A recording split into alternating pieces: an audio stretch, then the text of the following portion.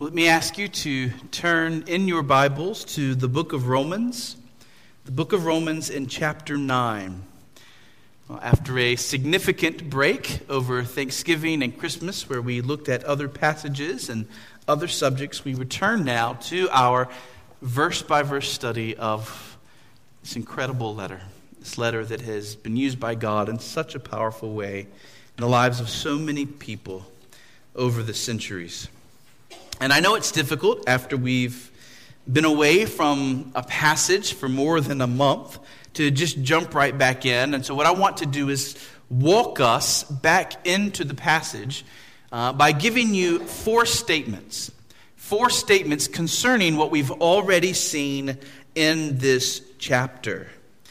So first, we have already seen that the vast majority of Jewish people in Paul's day were cursed and cut off from Christ. And that is verses 1 through 5. Hear Paul's sadness as he thinks about the lostness of his own people, of his own kin. He says, I am speaking the truth in Christ. I am not lying. My conscience bears me witness in the Holy Spirit that I have great sorrow and unceasing anguish in my heart. For I could wish that I myself were accursed and cut off from Christ for the sake of my brothers, my kinsmen according to the flesh.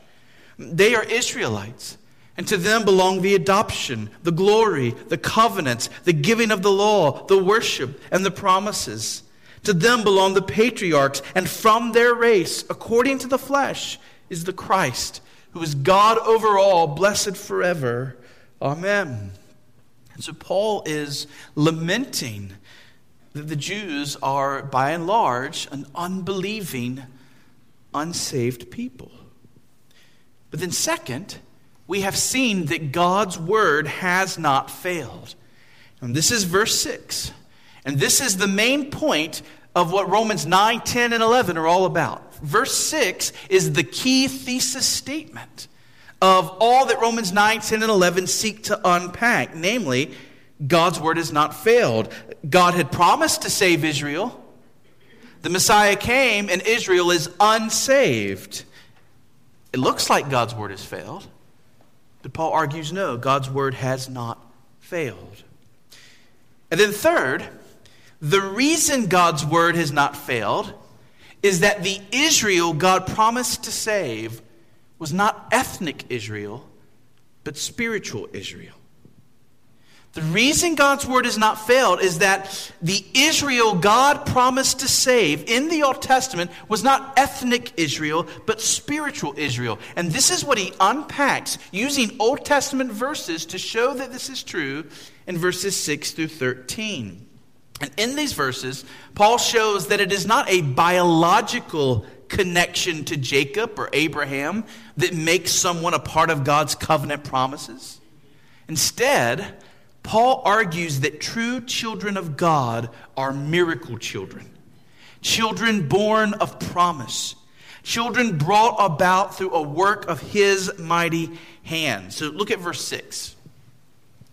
But it is not as though the word of God has failed. For not all who are descended from Israel belong to Israel, and not all are children of Abraham because they are his offspring. But through Isaac shall your offspring be named. This means that it is not the children of the flesh who are the children of God, but the children of the promise are counted as offspring.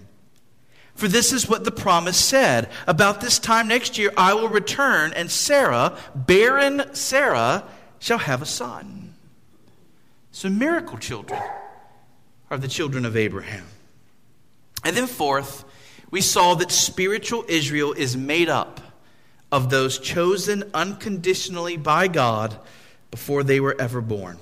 Spiritual Israel is made up of those chosen unconditionally by God before they were ever born. This is verses 10, 11, 12, and 13, where we have two children, both born of one father, both descendants of Abraham, and only one chosen by God to receive his promises. So look at verse 10.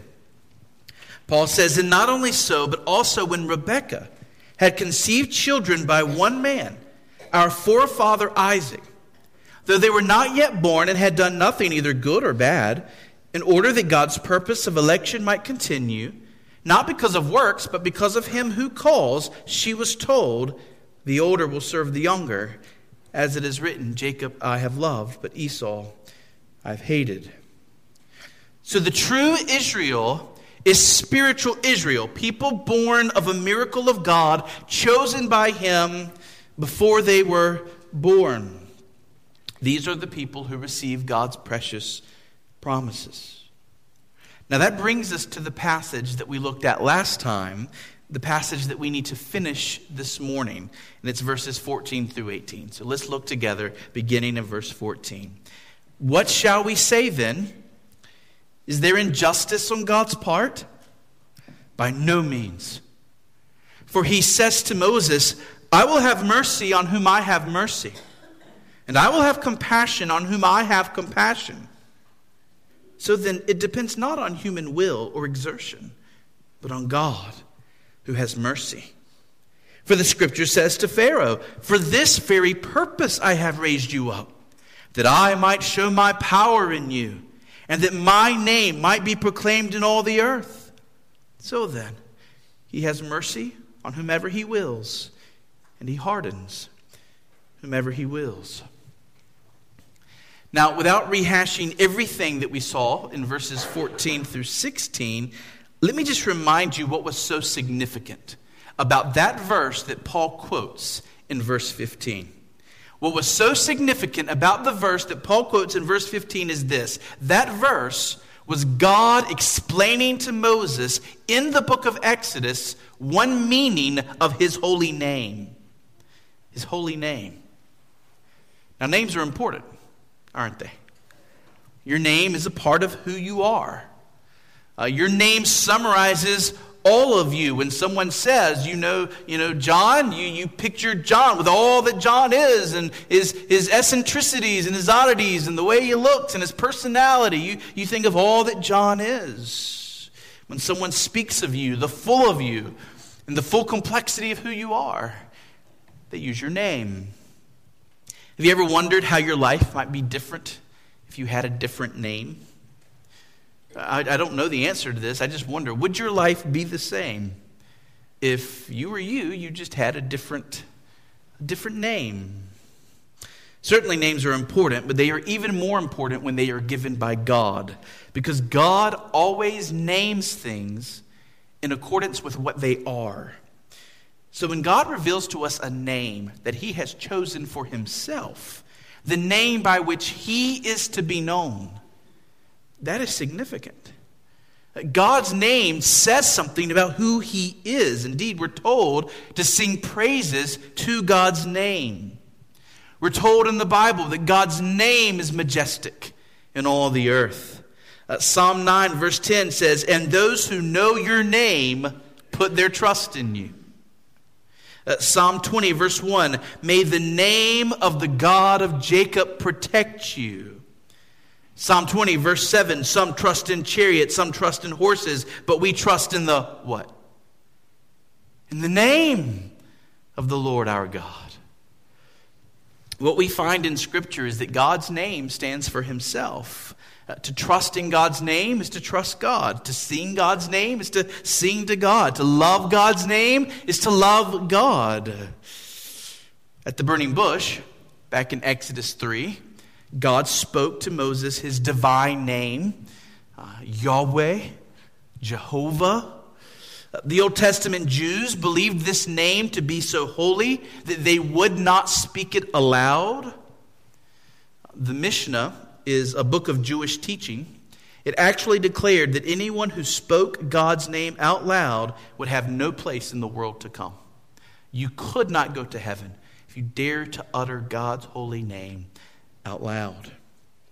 The name could be written, but when the scriptures were being read aloud by the priest, whenever they came to the name of God, they were not allowed to say it. Instead, they had to replace it with Adonai, for example, meaning Lord.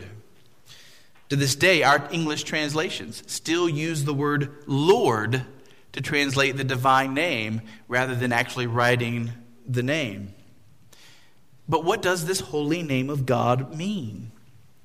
Well, we saw in our study of Exodus one meaning given at the burning bush, and that was, I am who I am. But that is not the only meaning that God gave for his name. At Mount Sinai, in the passage that Paul quotes here in Romans 9, verse 15, God spoke to Moses another meaning of his name. And that meaning was, I will have mercy on whom I have mercy, and I will have compassion on whom I have compassion. Now, do you see how these two names of God are related? I am who I am means God is independent of anyone else. We don't make God who he is. He is who he is. Similarly, we don't make God do anything he doesn't want to do. God isn't obligated to anyone. He has mercy on whom he has mercy means God has complete sovereign freedom to act as he chooses to act. He is who he is, and he does what he pleases. That's the meaning of the name of God. This is what it means to be God. And so what we find in this passage is this holy name of God, and that it means sovereign freedom. As Daniel 4:35 puts it so well, he does according to his will among the host of heaven and among the inhabitants of the earth, and none can stay his hand or say to him, what have you done? So Mount Hermon, what is the name of our God? What does Yahweh mean? What does Jehovah mean? It means, I am who I am, and I do as I please. Can you handle that? Can you handle a God who is God, who is free from all outside influences and obligations? Can you handle a God who has complete and utter freedom to do as he wills with his creation? Now here's where Paul goes next. The very name of God revealed to Moses, this name of sovereign freedom, is the name which God chose to have proclaimed throughout the nations. And God says it was for this purpose that Pharaoh was raised up. So this is verse 17, right? Verse 17. The scripture says to Pharaoh, for this very purpose I have raised you up, that I might show my power in you, and that my name, what name? Yahweh, I am who I am, and I do what I please, might be proclaimed in all the earth. So in verse 17, Paul is quoting again. And he's quoting this time from Exodus 9, verse 16. And here's what he's doing. This is important. He is showing that God's sovereign freedom does not just mean that God has mercy on whom he has mercy. God's sovereign freedom also means that sometimes he hardens whom he chooses to harden. You see, God's freedom cuts both ways. Sometimes God chose to have mercy. Sometimes God chooses to show compassion. And sometimes he chooses to harden people and to give them over to their pride, to give them over to greater and greater sin. Sometimes God shows mercy. Sometimes God hardens. That's his conclusion, and he gets it from the example of Pharaoh, and he states his conclusion in verse 18. So do you see verse 18? So then, he has mercy on whomever he wills, and Paul already said that up in verse 15, but now he says more, and he hardens whomever he wills. Now, remember what this paragraph is about. It's an objection. Remember the objection in verse 14? God is being unjust. God is being sinful to choose some people for himself and not others. God is being unjust in choosing to save some people and not to save others. He's being sinful. But friends, what is sin? Sin is going against the character of God. Sin is anything opposed to the character of God. God cannot sin because God cannot be ungodly. And if God's very name means sovereign freedom, that he has mercy on whom he has mercy and he hardens whom he hardens, it cannot be sin for God to act in complete accordance with his name. For God to be God is never unjust and never wicked. God is the very standard of what goodness and justice look like. And so Paul is using the name of God and Old Testament scripture to show that the objection that God is being unjust will not stand. But along the way, God has given us more than just that. I want you to note 3 further points from these verses.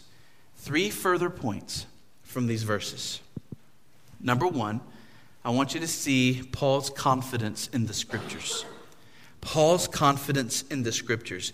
Because we have a really interesting phrase at the beginning of verse 17. You have to pay attention to these things because there is glory here. It's easy to just miss it. It's easy to, you're reading Romans 9 and you just gloss right over this and you miss this. You got to note this. Verse 17 begins this way. For the scripture says to Pharaoh. For the scripture says to Pharaoh. Mount Hermon, scripture didn't exist when the events recorded in the book of Exodus took place. There was no scripture to speak to Pharaoh. The book of Exodus, from which these words come, did not exist at the time of Pharaoh. How could scripture say anything to Pharaoh when scripture did not exist? And I love B.B. Warfield's comment on this. This is fantastic. He says, it was not the not yet existent scripture that made this announcement to Pharaoh, but God himself through the mouth of the prophet Moses. These acts could be attributed to scripture only as the result of such a habitual identification in the mind of the writer of the text of scripture with God as speaking, that it became natural to use the term scripture says when what was really intended was God as recorded in scripture said. In other words, Warfield is arguing, and I think he's absolutely right, that in the mind of the Apostle Paul, there was no difference in saying God said and scripture said. Paul's confidence in the scriptures. In Paul's mind, to say God said and the scripture said are one and the same. Paul has such confidence in the written word of God, the scriptures, that there is no doubt in his mind that when scripture is speaking, God is speaking. And I just want to ask you this question. Very simple. Do you see the Bible that way? Is that the way you regard this book? And is that the reverence you have for it? Can you honestly say in your heart, in your mind, that you are confident that the Bible says means the same thing to you as God says? And if this is what you believe, and I hope it is, do you relate to your Bible that way? Do you see that to disobey the Bible is to disobey God? To disbelieve the Bible is to disbelieve God. To disregard the Bible is to disregard God. And do you see that to cherish the Bible's every word is to cherish every word from the mouth of God? Can you say that your love for God is expressed by your reverence for his scriptures, your attention to his scriptures, your faith in his scriptures? To rejoice in God is to rejoice in his Bible. To tremble before God is to tremble before the words of his Bible. Number 2, I want you to note that by giving us the example of Pharaoh, God is teaching us that he really does harden the hearts of real people in the real world.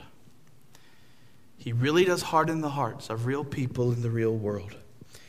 You see, it is all well and good to talk about God hardening someone's heart if it seems abstract or fictional.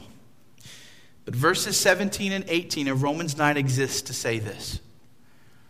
This is real life, folks.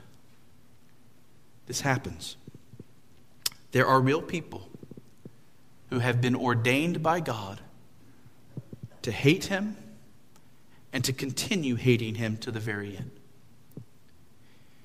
There are real people who have been predestined by God to reject his offerings of mercy and to live in continued rebellion until the day that God brings his wrath upon them, just as he did with Pharaoh.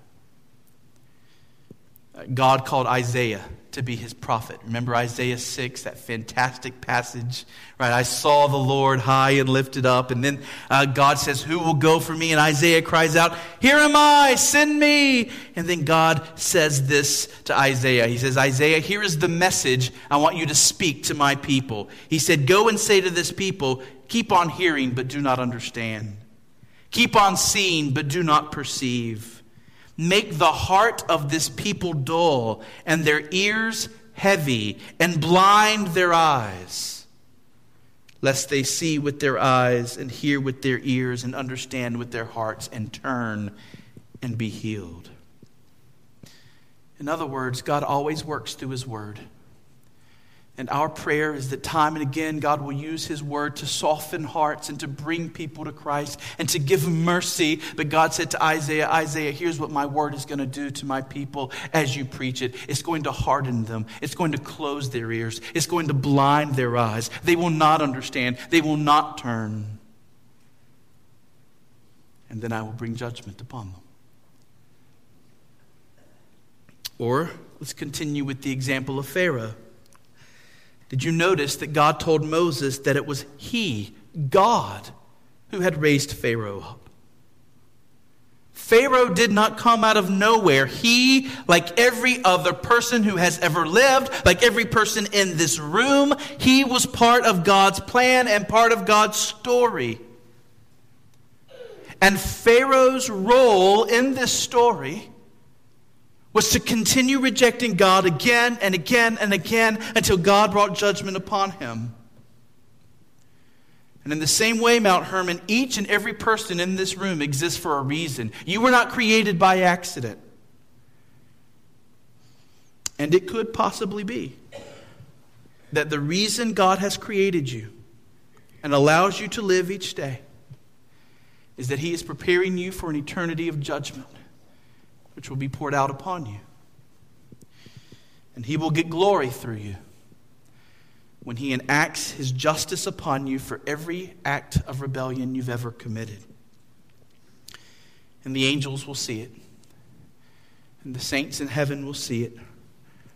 And they will worship the righteous God who lets no wrong go unpunished and no injustice go unpaid. Friends, the hard teaching of Romans 9, 17 and 18 is that there is such a thing as the reprobate. There is such a thing as a people created by God to be hardened time and again so that they never believe, never repent, and are objects of his righteous wrath forever.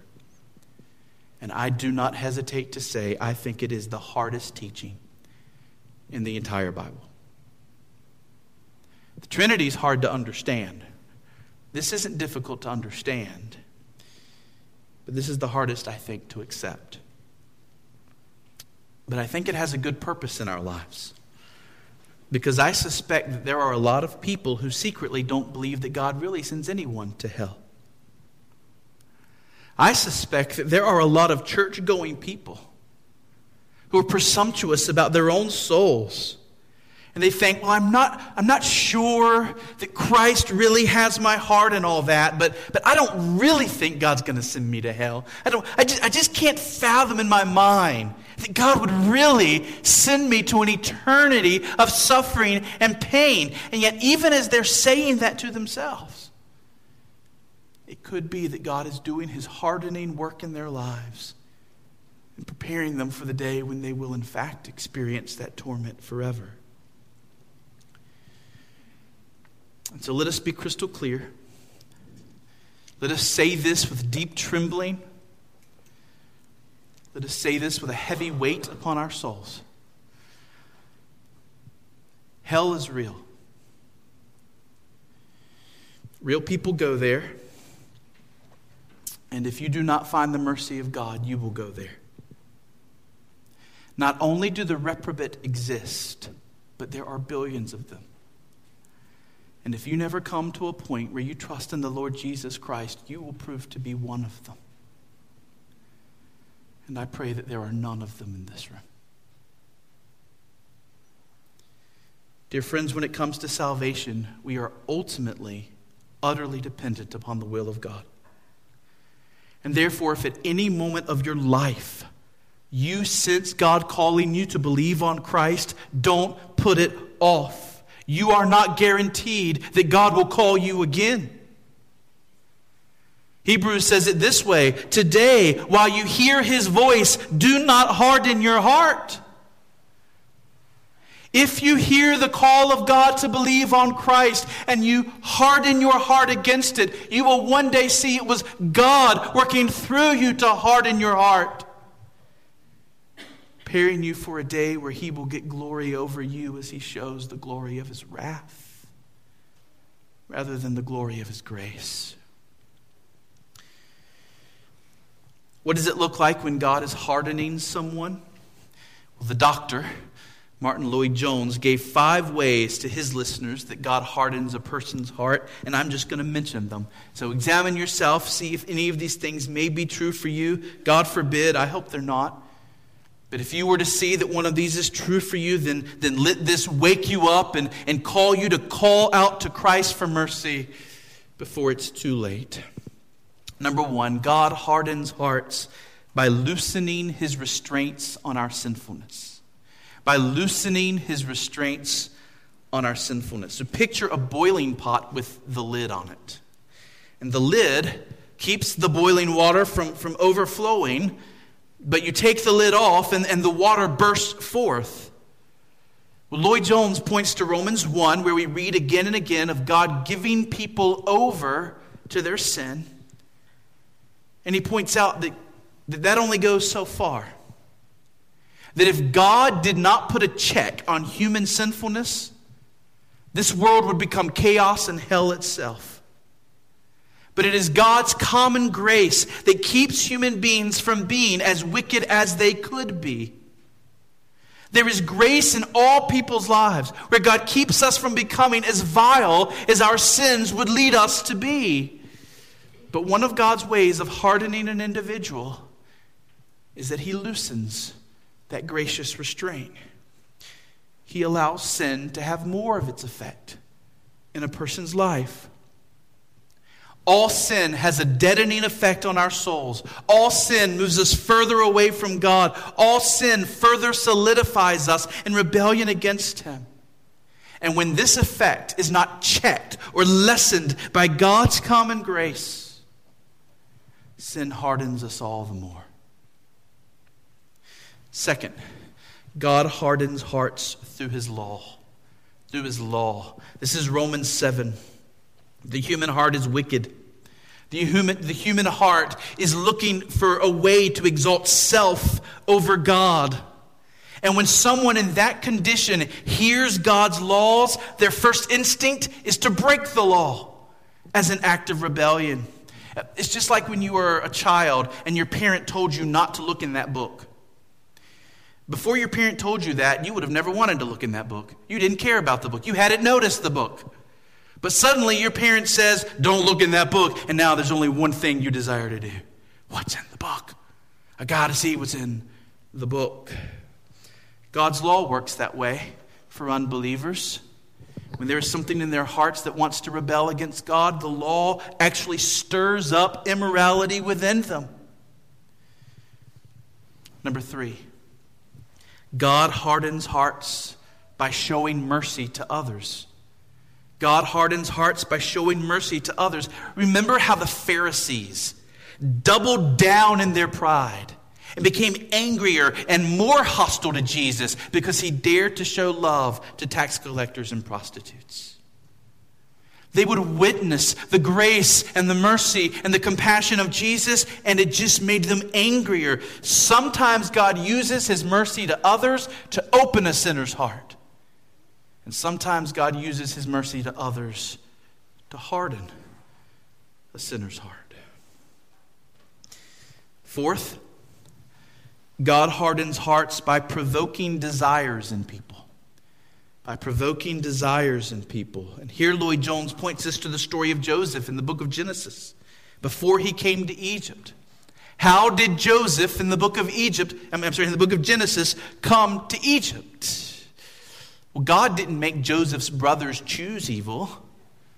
God didn't tempt Joseph's brothers in the sense of encouraging them to sin. That encouragement was already there. It was already in their souls. Joseph's brothers were already intending to do Joseph harm. But in God's providence, he caused there to be a caravan traveling to Egypt. It just so happened that just as the brothers were discussing what they would do with Joseph, here comes this caravan. And this act of providence provoked something in these brothers, so that they sold their brother Joseph into slavery. Through his providence, God can throw fuel onto the fire of a wicked heart just by bringing opportunities for sin our way.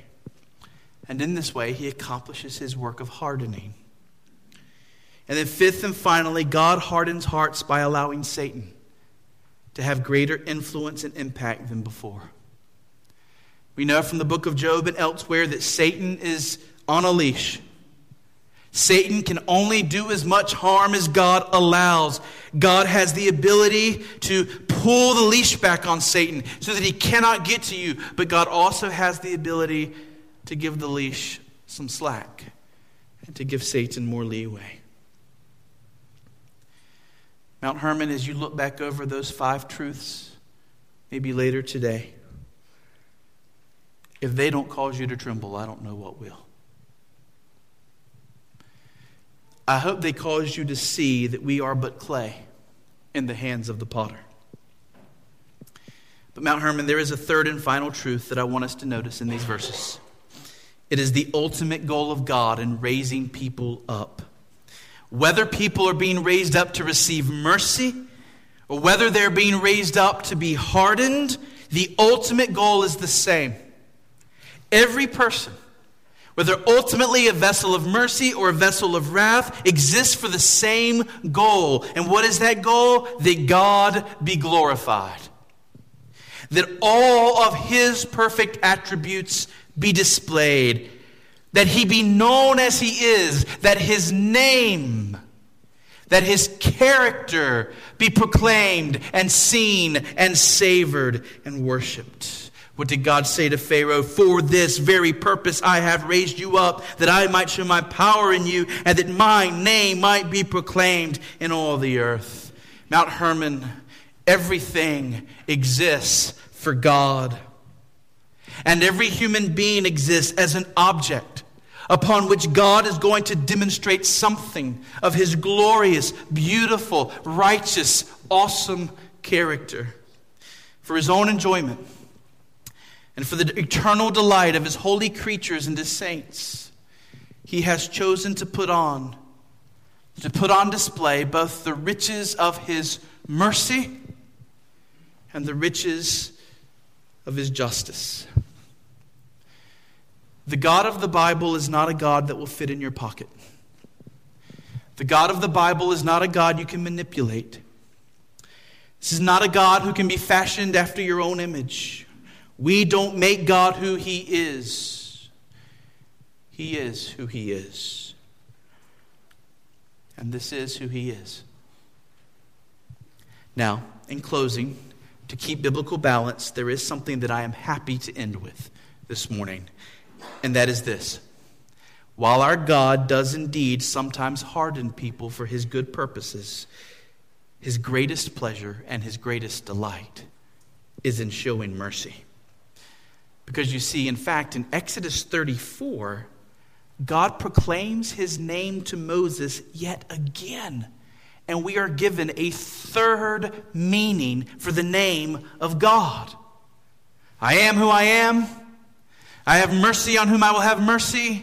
And then in Exodus 34, listen to verse 5. The Lord descended in the cloud and stood with him there and proclaimed the name of the Lord. The Lord passed before him and proclaimed, the Lord, a God merciful and gracious, slow to anger and abounding in steadfast love and faithfulness, keeping steadfast love for thousands, forgiving iniquity and transgression and sin, but who will by no means clear the guilty, visiting the iniquity of the fathers on the children and the children's children to the third and fourth generation.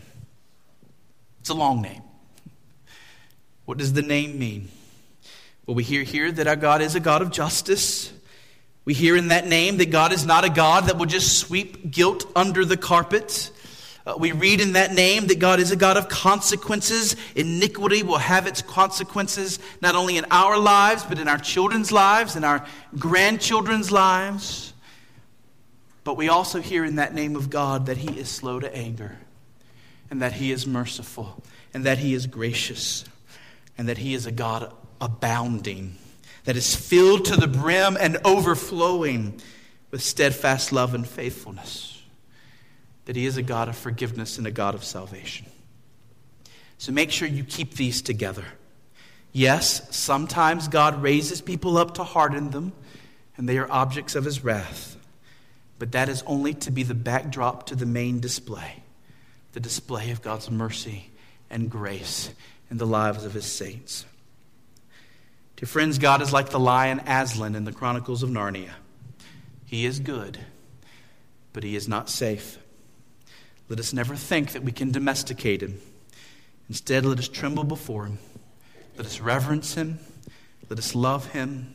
And through Jesus Christ, let us rest in him. Amen? Amen. Let's pray.